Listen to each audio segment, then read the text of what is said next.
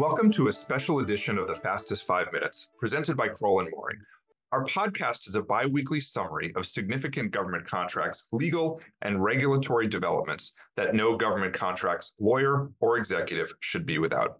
This is Peter Eyre, and I'm joined by two of my colleagues today, Michael Gruden and Nkechi Kanu, to discuss DoD's proposed rule for the Cybersecurity Maturity Model Certification Program, known around industry as CMMC.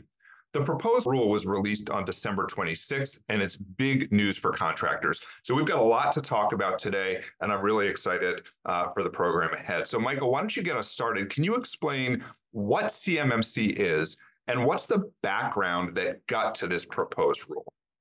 Sure. Thanks, Peter.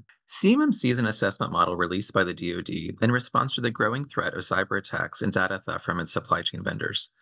The DoD had previously issued various cyber requirements, such as the DFAR 7012 safeguarding clause, but realized that loss of sensitive government data from foreign nation state actors continued, and that the 7012 clause self-certification or honor system of implementing security requirements was insufficient, and thus they created CMMC. Under the proposed rule, the CMMC program requires every federal contractor that handles DoD sensitive data to comply with certain cybersecurity requirements. To achieve certification, you're required to prove that your organization can meet a myriad of security controls, and the volume and stringency of these controls correlate to the sensitivity of the data a contractor will handle. Perfect. Okay, so that's really good context and background. Nkechi, why don't we turn to you? Can you talk about the key elements of the proposed rule? What are kind of the major headlines coming out of this? Sure, happy to, Peter. The proposed rule formally establishes the CMMC program. It defines the security controls that are applicable to each of the three CMMC levels. It establishes processes and procedures for assessing and certifying compliance with CMMC requirements, and it defines the roles and responsibilities for the federal government, contractors, and third parties for the assessment and certification process. If finalized as proposed, the rule will significantly impact the CMMC regime, notably by requiring senior company officials to complete an affirmation for every CMMC level, self-assessed or certified. It's also important to note at the outset that there is a separate rulemaking that will update the DFARs to align with this proposed rule to implement the CMMC requirements to applicable contractors. So what are the tiers and triggers for each of the different stages, Michael? How should companies be thinking about that? Now, there's three different stages or three different tiers, as the CMMC refers to it. And again, it really depends upon the type of data that the company will be handling. So, starting at level one, CMMC level one includes 15 requirements that actually correlate to an existing FAR clause, the FAR Basic Safeguarding Clause 52204-21. And that's expected to apply to contractors that handle federal contract information, which is essentially any information handled under a government contract that's not public or simple transactional information. The real bread and butter of CMMC lies in level two. That includes 110 requirements from a specific cybersecurity publication, NIST 800-171 Revision 2. And it's expected to apply to contractors that process, store, or transmit controlled unclassified information, or CUI, which is federal information that requires protection under law, regulation, or government-wide policy, and is listed in the CUI registry. Common CUI categories for defense contractors include controlled technical information and export controlled information. But I'll note that there is over 100 categories and subcategories of CUI, so you really want to understand really what that is, because that's quite significant in terms of the scoping. And then lastly, at level three has 24 select requirements from a separate standard under NIST 800-172, in addition to requiring full implementation of NIST 800-171. So there's 110 controls that I already mentioned. Those are required to be implemented in addition to 24 from 172. And this is expected to apply to a small subset of DoD contractors who process, store, or transmit high-value critical assets of CUI. Got it. So there sounds like a lot here and a lot for companies to be thinking about. And Nkechi, what's the implementation timeline and where will applicability kick in? Yeah, that's a great question. So the proposed rule contemplates a four-phase implementation plan over approximately a 3-year period. The initial phase begins on the effective date that the CMMC revisions to the DFARS become effective under the separate rulemaking I mentioned earlier. This first phase will include CMMC Level 1 or Level 2 self-assessments as a condition for award under applicable solicitations and contracts. Phase 2 begins 6 months after the start date of Phase 1, and that will include CMMC Level 2 certification assessments. Phase 3 begins 1 year after the start date of Phase 2 and introduces CMMC Level 3 certification requirements.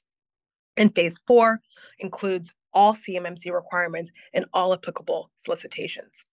Importantly, the rule notes that inclusion of CMMC requirements as a condition for award will be at the discretion of DoD program managers until full implementation in Phase 4.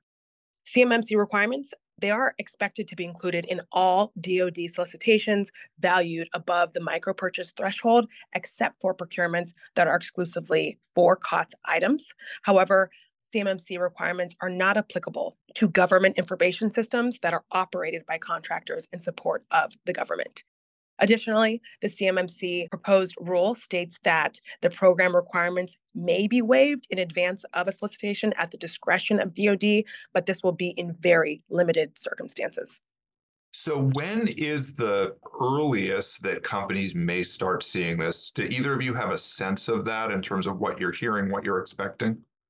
Really great question. I mean, I think that that's what everybody wants to know and has wanted to know for many years now. But I mean, if we look at it from a rulemaking perspective, I mean, I think what we've been hearing is I think the earliest that this is expected to be finalized is late 2024, but I think we've really been hearing early 25. So I think that that would likely be when we would see these initial sort of implementation hit. Got it. That's great. Michael, so another question for you. Are third-party assessments going to be required as part of this regime? Definitely. Third-party assessments will be required for most handlers of CUI requiring a CMMC Level 2 certification. These assessments will be conducted by certified third-party assessment organizations, also known as C3PAOs. Some contracts requiring a Level 2 certification will only require a self-assessment versus a third-party assessment, but we're really talking only about 5% of companies handling CUI based on the DoD's projections. And then at the Level 3 certification level, the Defense Industrial Base Cybersecurity Assessment Center, also known as DIBCAC, will perform certification assessments. So it'll be a third party conducting the assessment, but essentially it's going to be the government. Got it. Okay. Nkechi, under the 7012 clause, we talk a lot about POAMs or plans of action and milestones. Is that a thing under CMMC? Are POAMs going to be permitted? Can you talk a little bit about that? Yes. So, as you stated, POAMs have been relied on by contractors under the current framework of the 7012 clause. And POAMs will be permitted under the CMMC regime, but with some very important limitations. So first, POAMs are not permitted for Level 1 assessments. Second, for Level 2 and Level 3, POAMs are generally not permitted for security requirements with a point value of greater than 1, and they are only permitted if a contractor achieves a particular and minimum assessment score.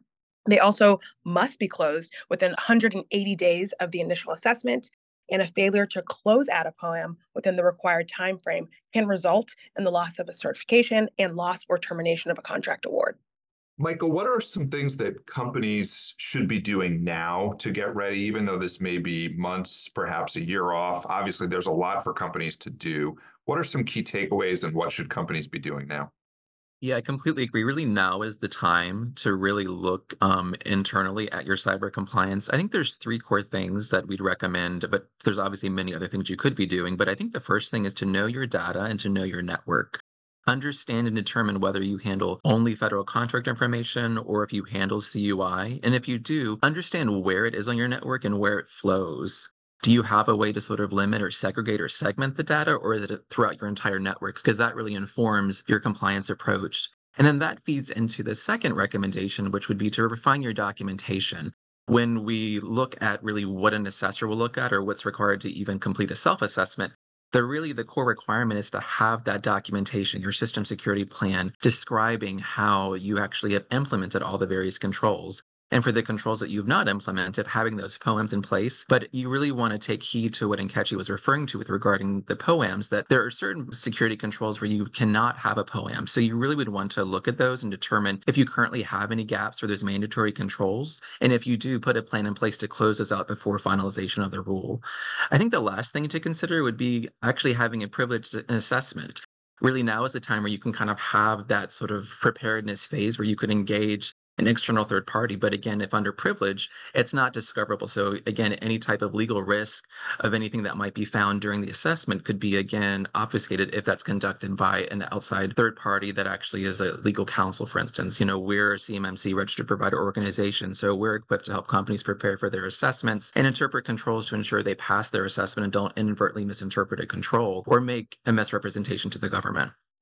Got it. That's good. Those are good thoughts. Thank you. So, Nkechi, what are the big risks here for contractors? How do you think about that if you're at a company? What are the risks that you should be thinking about?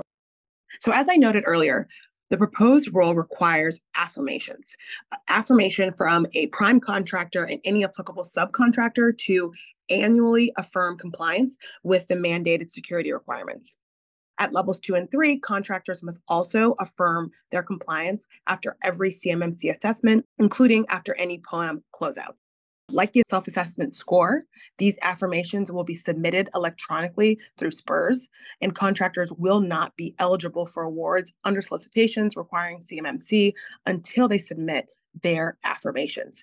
So keeping those certification and also the affirmation requirements in mind, it really opens the door for FCA liability in the era of DOJ's increased focus on alleged cybersecurity noncompliance under the Civil Cyber Fraud Initiative. So contractors should take, actual documented steps to confirm their continuing compliance before submitting an affirmation, rather than just treating it as a check the box exercise, because the submission of an affirmation that misrepresents the contractor's CMMC compliance status could be viewed by the government as a false statement.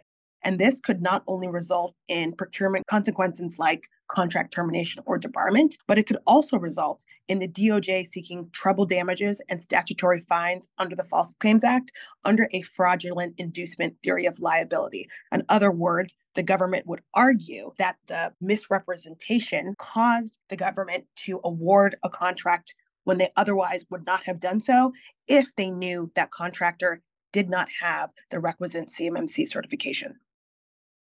Let me follow up on one point you made to make sure I understand, and Michael or Nkechi, feel free to take this one. So is it fair to say that in addition to the false claims type risks, there's just a threshold eligibility risk that if you can't do these things by a certain date, you are no longer eligible for certain types of awards as a condition of securing contracts? Is that a fair way to think about an additional business risk here? Yes, that is definitely a fair way to think about it, because the proposed rule requires the CMMC certification as a condition of award. And then, as we alluded to earlier, if you have POAMs, you can be issued a conditional certification. But if you then do not close out that POAM within 180 days, you will not have continued eligibility to continue performing under that contract award. Got it. That's very helpful. So, Mike, the last question is for you. Right now, comments on the proposed rule are currently due on February 26th. Remains to be seen if there will be an extension or not. But what are some areas that you expect to see commentary from industry? Definitely think that we'll see some comments regarding these affirmations that I think you've heard us discussing today. I think a potential request for a delayed implementation of those affirmations. I think that industry is probably going to posit that, again, because there's sort of been still a continued unknown with regards to when these requirements are going to hit or be final, that because of that and sort of all the unknowns, that again, companies are not going to be wanting to readily affirm or complete these attestations when there are such legal risks sort of tied together with that. And I think similarly along the same vein, we might see requests for a safe harbor regarding these affirmations and a request for the government to develop guidance or limitations on how other agencies may use these affirmations. When we think about the recent SEC reporting requirements for cybersecurity and related disclosures, I think companies are also concerned about sort of how that might sort of come into play with these disclosures.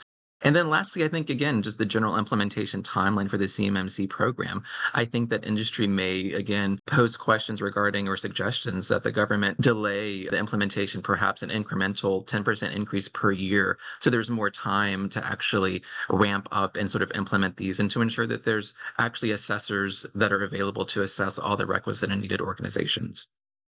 That is all very, very helpful. Michael and Nkechi, thank you so much for joining. I should mention to our listeners that we also have a detailed alert on our website about this rule, and we'll be hosting a webinar on January 9th, and we hope you'll join us if you'd like additional details about this important development. So with that, we will wrap up. This has been the Fastest 5 Minutes, brought to you by Crowell Moring. We'll see you again in a couple weeks. If you have any questions, I can be reached at 202-624-2807.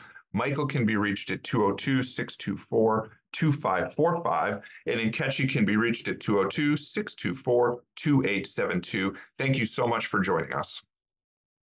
The Fastest 5 Minutes podcast is brought to you by Crowell Moring LLP. Subscribe on Apple Podcasts, and if you enjoy our show, please leave us a review. You can find more information at crowell.com/govconpodcast.